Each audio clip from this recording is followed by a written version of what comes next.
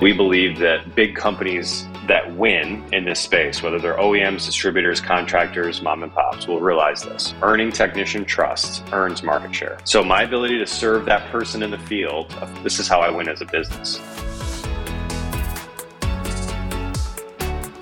Welcome to the Authentically Successful Show. I'm Carol Schultz, founder and CEO of Vertical Elevation, a talent equity and leadership coaching and advisory firm. We partner with founders and CEOs to create talent-centric organizations, either where they don't currently exist or rebuild companies into talent-centric organizations. We are committed to supporting your vision and values by creating healthy, successful companies, leveraging the best talent, retention, development, and succession strategies. Listen at the end of the show for information about becoming my next guest on one of the most important podcasts for building thriving companies. Here we go. Joining me today is Aaron Salo, co-founder and CEO of XOI Technologies, a platform that uses workflow automation, NLP, computer vision, and machine learning to streamline documentation of service calls, facilitate real-time remote support, intelligently archive and resurface service content, and improve customer transparency from the front lines of field service. Blue-collar work marked Aaron's entire personal and professional life, instilling in him a passion for the hardworking people in the field service industry and the importance of them in our everyday lives. It was his passion that led him to build a modern, cloud-based technology solution that transforms the way these companies do business and service their customers. I love what you're doing, Aaron. Welcome to the show. Thank you for having me, Carol. So you have you launched this to help, in a shortened version, field service companies overcome this glaring shortage of skilled workers. Tell me a little bit more about this and this problem that you're solving. Yeah, if you think, for folks that may not be super intimate with the mechanical, electrical, plumbing space, it's the things that we take for granted. So if we're all honest with ourselves, it's a nice 70 degrees in here. We're all using the restroom inside, and we have electricity to enjoy life. And we service the men and women that fix those problems when they're broken in those particular industries. So it gets hot in your house in the summertime, you have a toilet not working, you apply that to any residential situation as well as any commercial environment where these things become much more mission critical. So if you think about that for a second, the context of that technician that comes to your home or your office to fix something or solve it or replace it, there's this kind of big gap in which current technology solutions are not solving. And amazingly so, it's the curb-to-curb space. It's the time a technician gets out of a van or truck to the time they come back. When they're actually doing the work that you as a customer care about, their office cares about, the industry cares about. And so when we think about simply what XOI is doing, it's empowering that technician to be instructed on how to do the best job they can every single time, collect information to communicate more effectively with us as customers, with their customers. And then we, as a result of that, are learning from those interactions to make every interaction, whether it's a break fix, a preventative maintenance, asset analysis, better through data science and artificial intelligence. And so a great use case is really, you think about someone's at your house, they can't fix the problem. They're able to use, just by a picture of a data plate on the side of your HVAC unit, we serve them expertise about that unit. Here's why it breaks and when it breaks based on where you are in the country. Here's the documentation. Here's the service history of that unit. And if all those things don't help you get it done, we'll put an expert on your shoulder virtually to see what you see, hear what you hear, talk with you about it in real time, and we'll solve that problem for you. We'll record that interaction, and the next person that hits that asset has that information in front of them. And the company was started with solving the skilled trades gap. That's the reason we kind of get out of bed every day, is the ability to be able to solve for the fact that 5 people leave these industry. For every 5 people that do leave these industries, 1 is being replaced. I just heard a number that's up to 10. So a library is burning down every time someone leaves these industries, and we're trying to consolidate this knowledge and information so young technicians can get involved. All right, they walk out the door with all the information and no other way to get it, right? It's stuck between their ears. Yeah. Right, of course. Yeah, that's really interesting. And tell me, what's that gap again in people for every how many that go out? Yeah, so I validated this data. I know I've seen research around 5, but just this week, a close friend who's in the industry said the newest reports are saying 10. So for every 10 people that leave the trades, only 1 person is getting in. And if you kind of think about it, Yeah. Why? Because kids went to college. They went and spent a bunch of money with a bunch of meaningless degrees in some cases, Yeah. because they didn't Yeah. want to be plumbers. And so they got a bunch of debt. And, the case may be, we had a real marketing problem as a country for a long time. So, A real marketing problem for, service people, do you mean? yeah, for sure. I mean, if you Yeah. think about, Mm-hmm. I could soapbox on it for a while, but if you think about even for like movies, right? What are all the Mm-hmm. movies glorify? College is partying, and this is where you find Yeah. yourself, and you Right. should go do Yeah. this thing.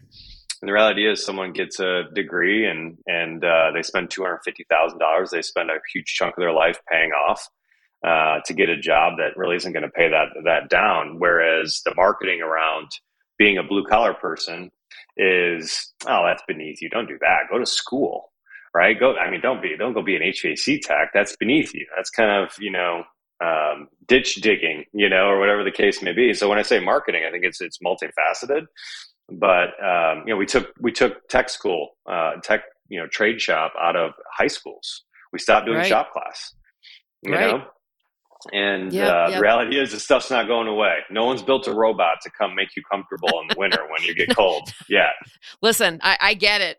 I mean, the people who are my, the guy who services my HVAC, grew up when where I live was nothing but ranch land. He used to cut the hay fields where Kohl's now sits, right? Yeah. And where Home Depot sits and all that. He grew up here, and I would call nobody else other than him. It's his own business. He and his wife run it. He's got a bunch of people working for him. And, it's when I have him come over, when I have anybody else come over to do work, the people that, own these small businesses, I just, these are the kind of people I want to patronize. Yes. Right. Absolutely. And I know, Absolutely. I'm sure you service large companies, but I'm not, personally, I'm a small business. I'd rather patronize people like me. Right. Yeah. And No I question. think that's super important. And my question is, and I talk to them all the time about the challenges that they're having finding people. Right. I mean, Scott is brilliant. And, I remember a friend of mine who lives in a very large house, I think they'd had the manufacturer of her HVAC come in. Nobody could figure out what the problems were. I think they had two systems in the house. And she says, what's your guy's name again? And I gave it to her, and she said within 15 minutes he had it solved. Yeah. That's knowledge, to your point, right? That is knowledge that exists because this is what he's done for so many years. That's right. And when him and his wife decided to retire, that knowledge is nowhere but in his head. And so the reality of pulling it together is important, So what are we doing as a country about this problem, Aaron? Yeah, I think the pandemic was interesting. For every 10 people leave, one person's coming in. I think the pandemic was an interesting help, actually, because I think we started using the word as a country, the word essential, right? We were all hearing that on the news quite a bit. What's essential workforce mean? And it's interesting how many blue-collar, hands-on jobs were, oh, yeah, we need these folks. All of a sudden, right, so, the epiphany. Yeah, right. It's much more important than we considered. So I think that was helpful. I think we have a ton of people in the industry doing incredible work. I mean, the biggest name I'd say is if you see Mike Rowe, the Dirty Jobs guy that had the TV show. He started the Mike Rowe Foundation. Yeah. He's on TV quite a bit talking about this problem. But then you've got people like, my friend Josh Zolan wrote a book called Blue is the New White, talking about blue collar is the new white collar. And this is the opportunity people are missing. And so, I agree. And of course, we do a bunch of work there too, in terms of, working with trade schools, unions, giving them the tools. And I think that from our perspective, the technology side is building technology that meets the young technician where they are. So we talk about, we have a TikTok attention span of a generation, right? Where everything is 14 seconds. I know. I need everything quickly. Yeah. And so, for example, we built our tool to not say, hey, let's help you search YouTube videos or big pieces of content. Let me give you a 15-second clip about this problem in the moment of need, because this is how you're used to consuming content and interacting with things as a consumer. And so really cool tools like that. My friend Doug, who runs Interplay Learning, is doing some really cool things with VR where you can be immersed into a training environment before you get in the field, great. Sure. which is really cool. So there's a bunch of people doing awesome things for skilled trades. It's a problem that's not going away. It's getting worse. The supply chains exacerbated this because supply chain's a massive issue too. So at the end of the day, we believe that big companies that win in this space, whether they're OEMs, distributors, contractors, mom and pops, will realize this. Earning technician trust earns market share. So my ability to serve that person in the field effectively and earn their trust with good tools, good technology, good information, this is how I win as a business. I can no longer ignore that guy or gal out in the field kind of doing their thing if I want to succeed. And I think a lot of companies are looking to solve that problem. Yeah, that's really fantastic. So you founded the company in 2013. You just closed your D round in May, and the total institutional capital you've taken is about $40 million. That's fantastic. What has your investors excited about what you're doing at XOI? Yeah, no, it's a great question. When we started in smart glasses. That was a big impetus for us kind of starting the business, which was we're going to put these smart glasses on technicians' head and see what they see and hear what they hear. And there's been companies that have continued to do well in that. We pivoted away from it a long time ago because we've focused our business on mission critical remote work. And that's another way of saying that more simply is really hot, really uncomfortable, dirty, greasy situations where every minute costs a lot of money. And as it turns out, giving a technician a $2,000 pair of smart glasses and saying, don't break it, keep it charged, connect it to your hotspot, do all the things in the environments we serve is not real effective. Yeah. So pivoting into kind of phones and tablets and focusing on data science intelligence was important for us. Our investors are excited because they believe that the opportunity not only to serve the technician in a meaningful way, but also the connection between people and equipment. What we've found over time is that the biggest names, OEMs that create this equipment in any market, whether it's HVAC, electrical, plumbing, commercial kitchen, telecommunications, they don't know what happens on a job site.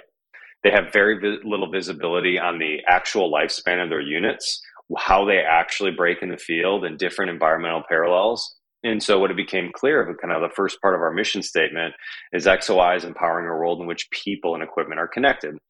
We purposely didn't say technician because what we found is, yes, the technician, they're always first, but also the sales folks, also the business leaders, also the distributors, the OEMs that don't understand what's happening in the field. We can empower them to be better, to make better equipment, to service their systems better, to have better warranty processes, because that connection between a person and the equipment is the critical connection that's not being made. So I think their excitement is aligned with ours, and that vision to be a system of intelligence between the curbs on the job site, there's really just a massive opportunity there. And as we continue to focus on the technician experience, we can get there. That's great. So I want to hear a little bit, Aaron, about your journey to founding this company in 2013. You kind of talk about coming from this, this blue collar environment and this blue collar work. So tell me a little bit about, where you came from, and this is your second company that you founded. So. Yeah. So, it starts kind of growing up in Michigan. I was about as blue collar a kid as you would expect. I remember early on working with my dad and my stepdad and on cars early on. And I remember the first car. I remember asking my dad, I said, hey, 14 years old. I said, how's that first car looking for me? He goes, it's looking about as good as you can go earn and make money to buy one. And, it sounds like my parents. And we, at the size of 14-year-old, like, this is ridiculous. And of course, now I'll be 40 in a month and a half. For a long time, have appreciated very much that, and I'll instill that in my kids as well. You go work for what you get. It was an important lesson. But the funny thing about that, and the blue collar tie into that, is he said that, and it will be a stick, and we will work on it. So just to give you a sense of like the kind of mentality. I remember it's like, if you can't drive a stick, I mean, you can't be a man, right? I mean, that's the kind of thing. Right? It's just kind of this. Yeah. What do you mean you can't an automatic? What do you talk? You can't change your own brakes. You can't. That's so funny. You can't work on your own engine. Like, there's just kind of mentality there. And so I remember working on that car a lot with my dad. But my bubble that I grew up in was that this is work you should be proud of. Right. And so the reason I go back that far to talk about XOI is that I was in that bubble where everyone I knew, my grandparents were farmers, my dad's in manufacturing, my stepdad was in a big automotive business. All my aunts and uncles worked in the field. I was like, this is how you make money in life, right? You work with your hands, you make it happen, and something you should be proud of. What I realized as a geriatric millennial, apparently, this is what I am, is that my generation was told a much different story, and that it was like, hey, don't do those things. I mean, that's what losers do. And that became evident to me as an employee, as an entrepreneur, that these folks were undervalued in so much that I couldn't find them. I couldn't hire them. I couldn't find people to do the work. And so this is what we're hearing more and more from our own customers is I leave millions of dollars on the table every year because I just can't find people to do the work. And it's a big deal for folks. So that was what we started the business on, was this idea of, man, I've seen this in my experience. I see how the knowledge dissipation is going to continue to get worse. The skill trade is going to continue to get worse. And our first attempt at trying to solve that was smart glasses. Google Glass had just came out, if you remember, around 2012. Right. Of course. You had Vuzix M100s. Mm-hmm. You had and a lot of these companies are still doing amazing work today. But it was the spark to go, gosh, how do we connect that young guy that doesn't know anything and the older guy? And how do we connect them? And then it kind of blossomed into a much deeper, more evolved thing. But that's kind of the impetus. And that was the experience I have. I spent my entire life in manufacturing and construction. And, I tell people very honestly, I said, Josh quoted me saying this in his book, which was, I'm not especially passionate about HVAC. And I thought, my customers are going to hear that and be like, oh, geez, really? I'm especially passionate about blue collar people. And I think that is absolutely true. It happened that HVAC was a big part of where we landed and expanded. And I've learned a lot about it. But I think to some of the best people on the planet, they deserve to have good solutions. And my personal why is dictated behind that need to not see people like my grandfather, my dad at 60, which is not old, barely able to walk, bad backs. They destroyed their bodies when the talent they built was here, but they had to express it here, right? Because they had no other option. And so as we think about this new generation, as we think about changing that paradigm, that's important to me. And that's why we continue to try to solve this problem. Yeah. Listen, I think what you're up to is really, really interesting. What's the competitive nature of your business? Is there anybody else doing this? Mm-hmm. Yeah, so it's interesting. If you look at the kind of landscape I laid out around technician software, right? The folks that come to your home, offices, hospitals, data centers. Right. There's we would describe field service management solutions are a very mature landscape. Kind of hundreds of players there. These are the folks that are going to do ticketing, dispatch, inventory, labor, kind of all the things that run the business. And so we focused, pretty specifically on that job site moment in time. And I would say that there has been quite a few solutions, especially the last few years, that is now looking to address that job site knowledge gap, communication gap type of thing. I think perception's reality. And so when we think of competition, there are customers that will point out a live video solution and be like, hey, does this do what you guys do? Or a part solution and say, is this what you guys do?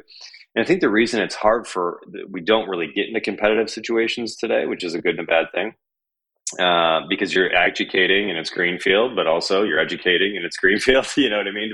Right. Is this idea of continuous versus episodic? I think it's one of the biggest codes we've cracked.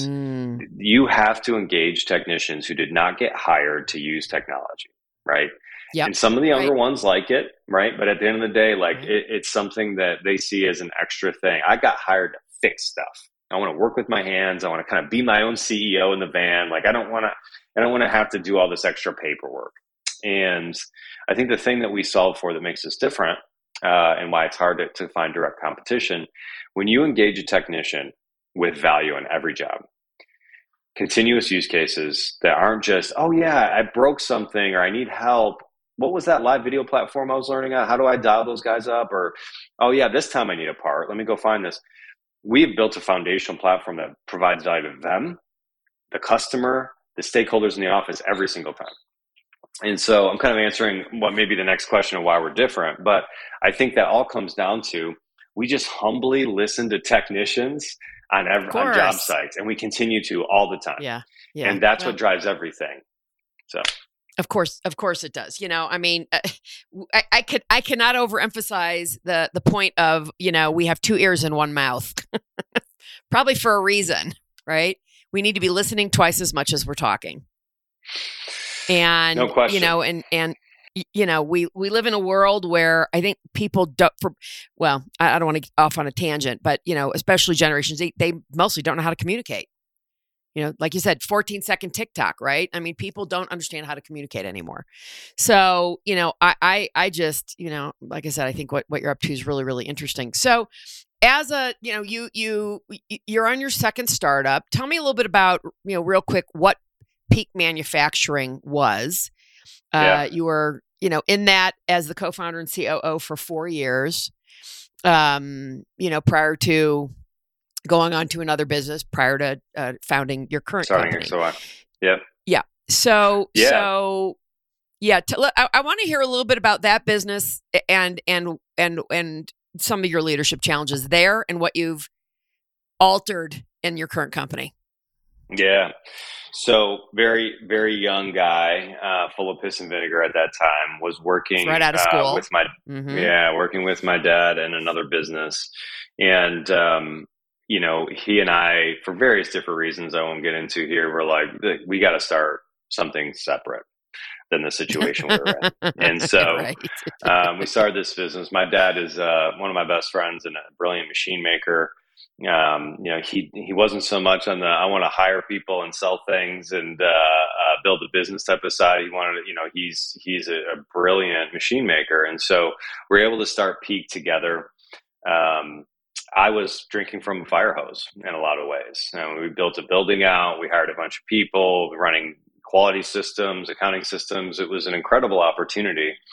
As it would have it, and you said a lot about preparing for this podcast to be authentic. So I'll be really authentic with you. As you would expect, 2 8s on the Enneagram are going to butt heads over time. If you're familiar with Enneagram at all, I am. 2 kind of control. I'm also an 8, by the way. Yeah. That's my leading quality. Situation. Yeah, right. Yeah. And every strength has a shadow, right?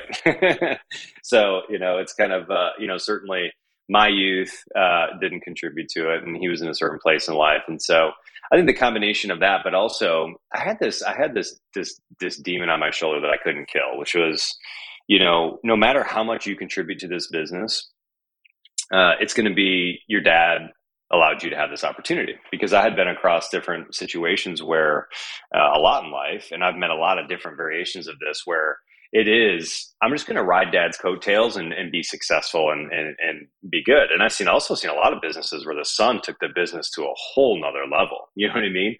But for some reason, I think it was probably insecurity. I was like, I got to go prove myself. Right. I got to prove that I can do this. And so the first way to do that was I became a plant manager. I moved to Nashville with my wife, my fresh bride, who was my high school sweetheart. We're still married today, just celebrated 15 years. We were like, hey, let's move to Nashville. And we're going to go big city. And when we grew up in the Podunk area of Michigan, Nashville is like like the biggest metropolis ever, which in the last 20 like years, New York City comparatively, right? Yeah. And so became a plant manager, started, and that's kind of how that went. My dad and I, again, he's one of my best friends. We're very close, and we absolutely mended fences since way back then. But that learning experience was like no other. Just the running finances, running the accounting side, hiring the people. And again, that's not what he wants to do, nor is it really his forte. And so I was forced to learn, a lot of that stuff in that time period. And it was super helpful. But the reason I left, and the reason that, that business is doing extremely well today, it's actually, he's stepped away from the business in a huge way. And it's run by the best president and CEO in Michigan, a lady named Amanda Hutchings. And she's still doing a fantastic job there today. I think they're probably sitting around 50 employees or so, but still manufacturing a lot of the same stuff we did in the beginning. If you see an 18-wheeler on the road, Peak Manufacturing probably has a wheel hub in it, or a bearing spacer rather, and the wheel hub. So a really exciting business. Small business, profitable business. So that's the story there. And that's kind of what I learned in my process. So, let's fast forward to almost 10 years ago when you founded this company, XOI. Yeah. Tell me a little bit, Aaron, about, as a leader, what you've done, what kind of challenges you've encountered, what are some of the mistakes you've made, and Yeah. what was it that had you pivot from those mistakes? Did you actually see that you were doing them? Did somebody have to bring that to your attention? Yeah. We'd have to do a Joe Rogan length podcast for me to talk through the mistakes I've made in business. I hear that all the time. I would say we'll pick a few of the highlights. Yeah, it's been monstrous. I think the biggest one is people are hard but worth it, and I found myself to be. I think this is just an honest take that may not be super popular or a PC way to say it, but I found myself very jaded with people over time. You get burned. You have certain situations in which you feel like you did the right thing, and you get to a point where you have to be reminded by people you trust that people are still worth it, no matter what that employee did, no matter what happened in that situation, whatever it is. And I think that's been a constant thing for me. And I think people always talk about culture and people are the best thing in the world, and they are. But like acknowledging that can be really hard as a leader over time. You could have a handful of experiences that put you in a place where you're like, you know what? Maybe you are just human resources that just need to work and be quiet. That's an honest take, right? And it's not the right take. But it's okay to be, I think, transparent enough sometimes to go, sometimes you feel that way. You have a situation where you get extorted, where you have someone lie and get, drunk with a customer or whatever, and you go, ugh, And so, but the reality is people are the best thing in the business. And so I'm taking an angle, again, being authentic, that that's hard sometimes. And that's been hard over times. But I have to be reminded, smacked upside the head, that without these people, without this team, you wouldn't have anything. And they are what make a company go. I would have told you that customers were number one 8 years ago. I think if you make your people number one, customers are taken care of, right? Well, I've changed my perspective on that.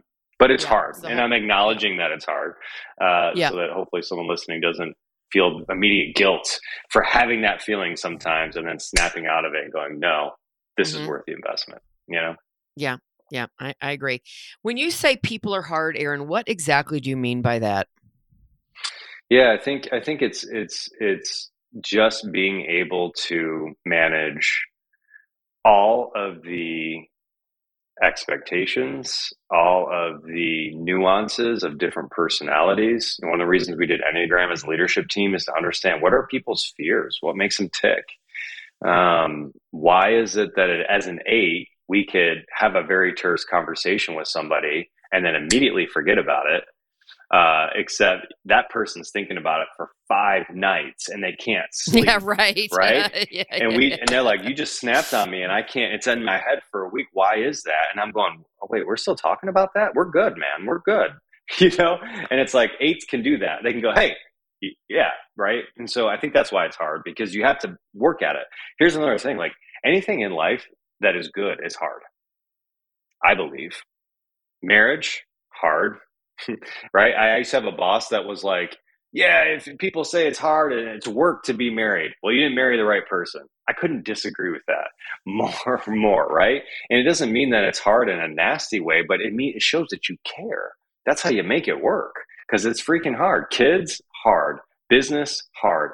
Faith, and it is like hard because you ask lots of questions. I mean, there's a lot of things that are hard, and I think that people in those ways are one of them, but they're worth it. And so learning how people tick, learning what motivates them, learning what their fears are, what their insecurities are, that's hard work. And I think that you have to want it to make it happen. So regarding your industry, is there anything that kind of just bugs you about it?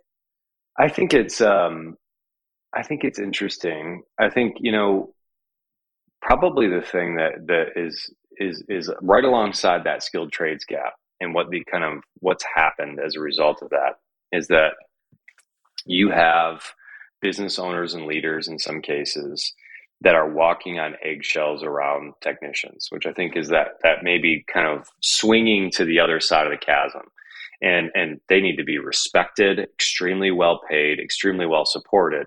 I absolutely am not saying anything against that, but it's now swung to the point where it's like, I'm almost scared to put in new processes and operations and do things that I know our customers want, because that guy's going to go get $1 an hour working somewhere else.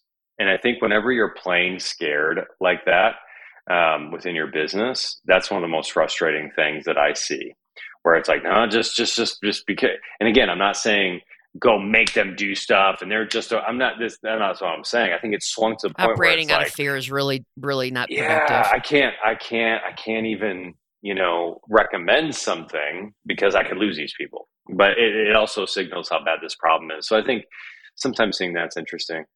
Well, it also I think signals that the business, if they're that afraid to talk to their employees, it tells me, one, they don't have a talent-centered organization, which is included in how you communicate with your people. Yeah. Right. Yeah. So right. that's a whole other conversation. But that's what that tells me, because companies that are actually talent-centric, as in they've like achieved a 10 out of 10, don't have that problem. Okay. And oh, by the way, there is no panacea to get 100% retention. Yeah. But my goal is, you need to get 90% at a minimum, get your recruiting right. And you also should reduce your churn, your employee churn, to somewhere under 10%. I mean, that's what your customer churn should be, under 10%. Yeah. Right. So why are we looking at any differently with our people? What's interesting? I'm curious to get your take on this, and I'm not interviewing you, but on this path, I always thought to myself, money, like 10, 20% raises don't matter to a person leaving a company if the culture is awesome. Mm-hmm. But what I think we've seen in the last year and a half, mm-hmm. I'll say this, I've gotten some of the most beautiful resignation letters in the last year and a half. And we've been fortunate. I think we have a strong culture here, things we need to work on, warts that need to be addressed, no question. But overall, strong culture that has had a very high retention. But we've lost a handful of folks in the last year and a half that were like, I love this company. I love our vision. I love my team. My boss is amazing. I just got a job making $100,000 a year more as an engineer. And I just had a baby. I got to go. Yeah, right. Well, and right. Go, there is enough money. You know what I'm saying? Like some of the things that have happened the last year and a half is crazy. So it's kind of interesting for me as a professional going, I always be that person go, it's not about money. It's about being respected. It's about being trusted. It's about being coached. But I think there is, in this world that we're in, there is a number where you go, I just, I can't not do this. Right. And that's starting to cool off now, right? With the market kind of doing what it's doing, that's cooling off. But it's an interesting point in time. And I wonder if you, as an expert, if you think, this is very much an exception, not the rule. And yes, I guess there is that amount of money that can make that happen or not. But anyway, I was curious to get your thoughts. What I will say about that is that I firmly believe everyone has a price that they will sell, right? Yeah.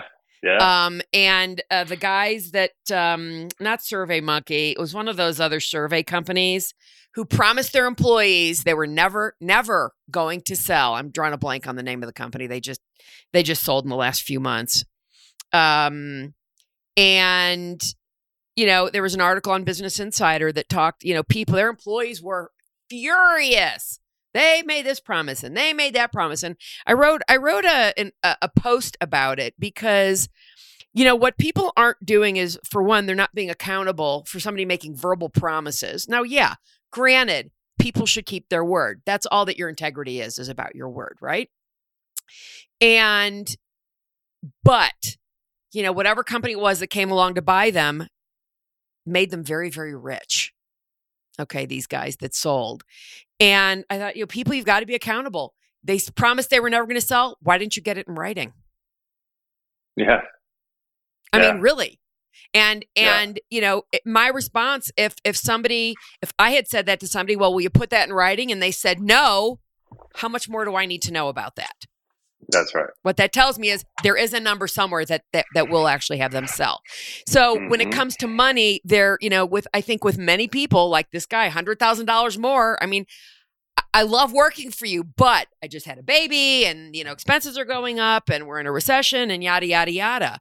Now, the other side of that, which is your question, is yes, it's starting like the housing market to cool off. Companies are already laying people off. Now, does that mean we're gonna fall into what we fell into in 2008, 2009? I hope not, because that was pretty shitty for our country. Okay. Right. Now, Right. what could end up happening, and I just had somebody write this on Twitter. These people came in, and then the grass is greener. They go somewhere else, and the next thing you know, they're asking for their job back. Yeah, we've had that. That could happen. Yep. That could happen, Aaron. And I think that's when people are going to have the as I call them, the come to Jesus meeting with themselves, and really really figure out. This could happen. I hope it doesn't happen, because $100,000 more than he was making is pretty damn good. Mm-hmm. But there may come a time where, last in, first out. It could be any number of things. And he's like, oh shit, let me call Aaron. Maybe, hopefully he'll take me back. Yeah. Right. But here's what happens. Let me just give you one final point. Here's what happens. He now becomes a fidelity risk to you. Mm-hmm. He quit once. He'll do it again. Yeah. No, for and then you need to make that choice. Do I want to bring him back? That's why I've never been a fan. If someone leaves the right way, I think we have an incredibly supportive, like, everyone's got a thing they got to do. And this particular person is an amazing person, and certainly would love to have him back. But I think there is, it's the same reason I don't, when people come and you kind of see that they're quitting, but they're fishing, like, but I won't quit if you give me like a $50,000 raise or do this for me. Yeah, that's a deal breaker. Never. Somebody gives you a full court press like that. No, you should never buy them back. Never. Yeah. Where were you when? Well, and that's why we'd lost some of this a few years ago, and she was going to come over, sign an offer letter, the whole thing. And she's like, oh, my boss gave me this big raise, so I'm going to stay. Counter offer. And I said, hey, why didn't they think you were that valuable to start with? Well, right. I've written a ton about that. Yep. Yeah. And as an employer, now you're looking over your shoulder all the time, right? If someone's ready to move on. Like, if I'm worth it now, why wasn't I worth it 5 minutes ago? Right. Yeah. You should not have to put a full court press on somebody to get the money out of them that you deserve. You give raises before they ask or expect for one. That's one thing I've learned too. Right. Is like, or you communicate with people. That's right. Yeah. Or if you can't, you communicate what's going on or whatever the case may be. That's right. Yeah. For sure. Yeah. For sure. That's great. Good stuff. So, who do you have an ideal client or an ideal size of client? Like, what's your avatar? Yeah. So I would say, ideal customer for us is someone in the mechanical, electrical, plumbing space. Right. I'd say we skew heavily towards commercial, but heavily 60%, 65%, and 30-35 being residential. So, anyone that's got technicians kind of working in commercial areas, hospitals, data centers, industrial offices, things like that, are really good clients for us. Also, again, getting a commercial kitchen. So, certainly have more and more customers there, as well as commercial road grading and kind of construction equipment as well. So we kind of think about the two lenses of mission critical equipment serviced remotely. Like that's our ideal customer. There's folks that fix coffee machines that are awesome. I wouldn't say that's mission critical. It is for me, probably, because I need my caffeine every day. But you understand what I mean. If I've got a system down for, an MRI machine, that's costing a hospital. That's a much bigger deal. Right. And those patients and all that. So, that's what we kind of think about. What's the financial model? Is it per seat, per person who's carrying around that iPad? Uh-huh. Yep, that's right. Yeah. Per user per month. And that's both kind of technicians and office and back end as well. Yeah. How do you define your culture, Aaron? I think the first thing that comes to mind to me immediately is we share this unbelievable passion for making our customers happy, which sounds altruistic, but it actually is really rare in that our fights and interactions, most of them are healthy, are around how to make a better product for our customers. And I think I've been in it for so long that I don't appreciate it until I see other businesses where you have people that are apathetic. They're there for the paycheck. It's like, I'll do my thing and get out of here. We have a lot of lively discussions about why that's going to work for a tech and why it's not, and all the data, that makes me proud. And I think that's what sets us apart. People care deeply to the point where I just hired a new CFO. He was meeting with our outsourced accounting people that we've been using, and he goes, "I can't. These guys aren't even employees. They care so deeply about this business. It's almost weird." You know what I'm saying? And like what you guys do and how your customers work and all that. So I think that's the biggest thing. I think that makes me proud is that we've built a culture in which that's just the kind of people we hire. They care deeply about what they're doing to the point where it's personal to them. And it's not everybody, and as you grow, it changes. But I'd say that's the biggest thing I think about. Yeah. Listen, the biggest challenge for any founder or founder and CEO, founder/CEO, is how do we grow and keep our culture? Mm-hmm. It is hard, and it actually takes work. To your point, right? This is work. That is work. That is work. Mm-hmm. Yeah, and you know what? Also realizing it's okay if someone just wants to come work 8 hours a day and go home. So early on when you have a group of founders and your first group of employees, you're probably not paying them a ton of money. You're selling them on equity in the future and the whole thing. So you're getting a certain type of person. Another growth thing for me, I've continued to go is like, not everyone has to wake up super passionate about their job every day either. We're getting to the point where if you give trust, respect, you're good to work with, you do a good job, and you want to punch out every day at 5:00 and enjoy your family or thing. Like, I get it. You don't have to do what we've done to get this business to this point, which is insane and sacrifice and all the things. And I shouldn't expect that, right? I shouldn't expect that until we're 100 and 200 and 300 employees as we grow. It's just not reasonable. And so, that's growth too, Well, and that's that's what the critical nature of having an effective talent strategy, right? Because it's different for every company. It might be different for different roles in your company. And, you just have to look at what's the most effective thing for us and our growth. Yeah. Right. Like those early employees, you get them with equity. You closed a D round, people are still getting stock, but I imagine people are still, maybe they're still getting stock, but it's certainly not as valuable as it was 10 years ago. Right. For sure. Yeah. And that's okay. The people who come into you in seed or A, that's a very different person than somebody who joins you when you're at CD or beyond. That's right. Yeah. And I mean, the risk profile is commensurate with that's the outcome, okay. Potential that's outcome. Right. Yeah. That's exactly right. So speaking of people, you have about 70 employees. Tell me a little bit about your talent strategy and where you have found challenges in the market, especially, given the last 2.5 years we've been through. Because I know everybody's having problems with this. Mm-hmm. Yeah, a couple of things. I think for us, we went remote. I'm talking to you from a co-working space where I have a small office. Just got rid of 2 floors of a, kind of tourist trappy commercial area that I used to have over in Nashville because it was paying a ton of money. And most of the company over the pandemic, we had hired remotely. We'd had folks out there. People had grown accustomed to that. We showed that we could be productive in that environment. So that's right. That was a big shift for sure. Good. And I think one of our current challenges, and we just did a culture survey with our company and got some feedback, is that we've tried to do a lot of things to make remote work more engaging and bringing everyone together in certain intervals and using different systems and platforms to communicate more effectively.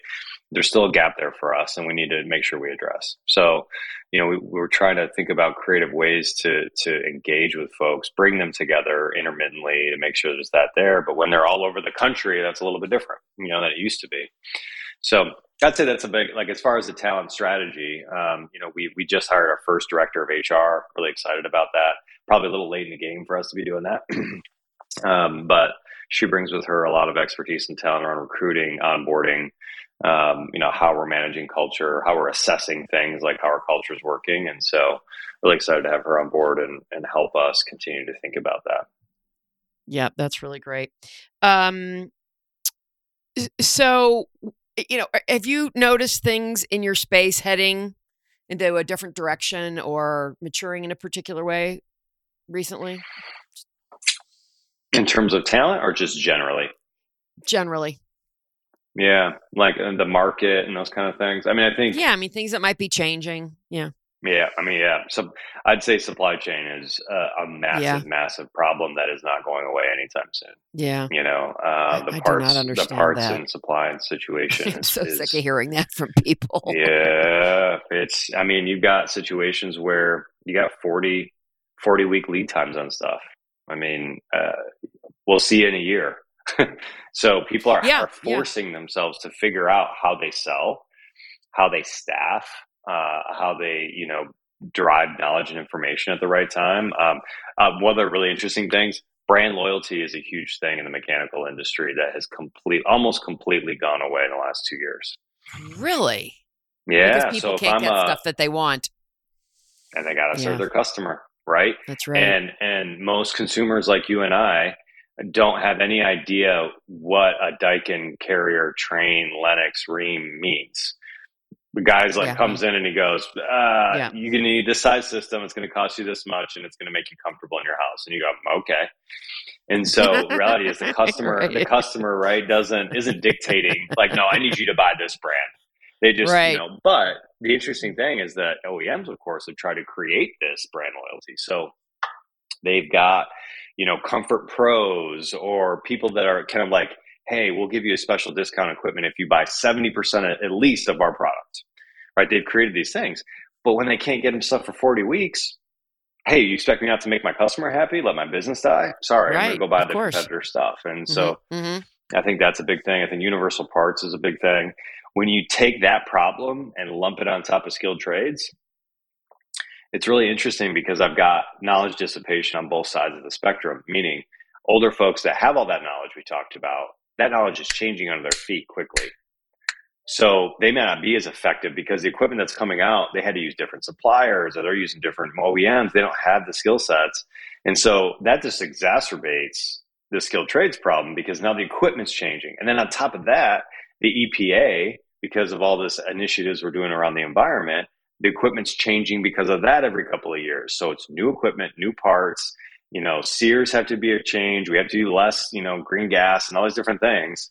And so you've got all these things kind of coalescing into a nightmare of sorts that needs to be addressed with better knowledge, better information the moment I need, more asset centric information. So it's interesting space right now, but it's all impacting that job site. It's all what happens on the job site. Aaron, what's your day to day look like as a leader? I wake up about 10 a.m., go to a late lunch. Yeah, right. Three Funny martinis later, make a yeah, couple right. calls.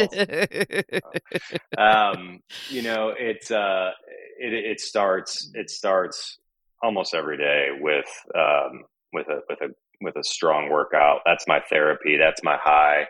And that's where I absolutely have come to appreciate that as a requirement in my life.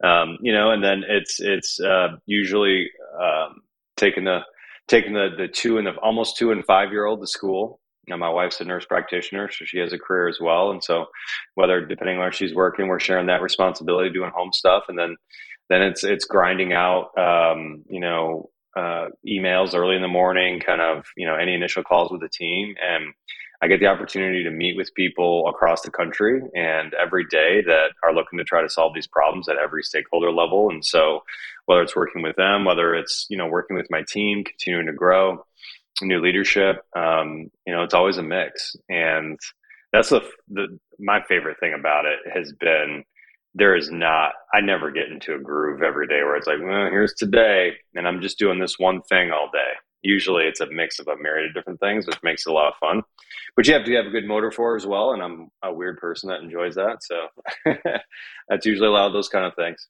Followed up by family time at night. That's a day. Great.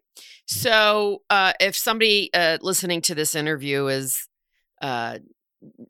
really interested in what you're up to in your company and thinking, gosh, I'd maybe be interested in working for them, what should they do? Yeah. So we have career page, of course, on our website, like most folks do. I think, I am looking right now for product leadership in the business. I'll plug that here on your podcast. So That's I think totally someone's going to take us to the next level. So that would be directly to me, because that's someone that's going to work on our ELT and really help us drive that next level of kind of intelligence in the industry. So that's a big one. And, I think what I would say as a pitch for our business and working here is that, again, you have a group of people deeply committed to solving a problem for a group or market that really deserves it. And me personally, I could not wake up every day feeling excited about what I was doing to make, since we used TikTok, better, right? I mean, it wouldn't be like, yeah, we're really making a difference in the world. We're going to make this better. No shame to TikTok people who may be listening. These folks are providing us the stuff that we need every single day. And there's something about making legacy and impact where I hope we look back on this business in the future and we go, man, we made an impact to someone who deserved it, someone who really needed it, something that I enjoyed my entire life. I kind of took for granted, if I was honest.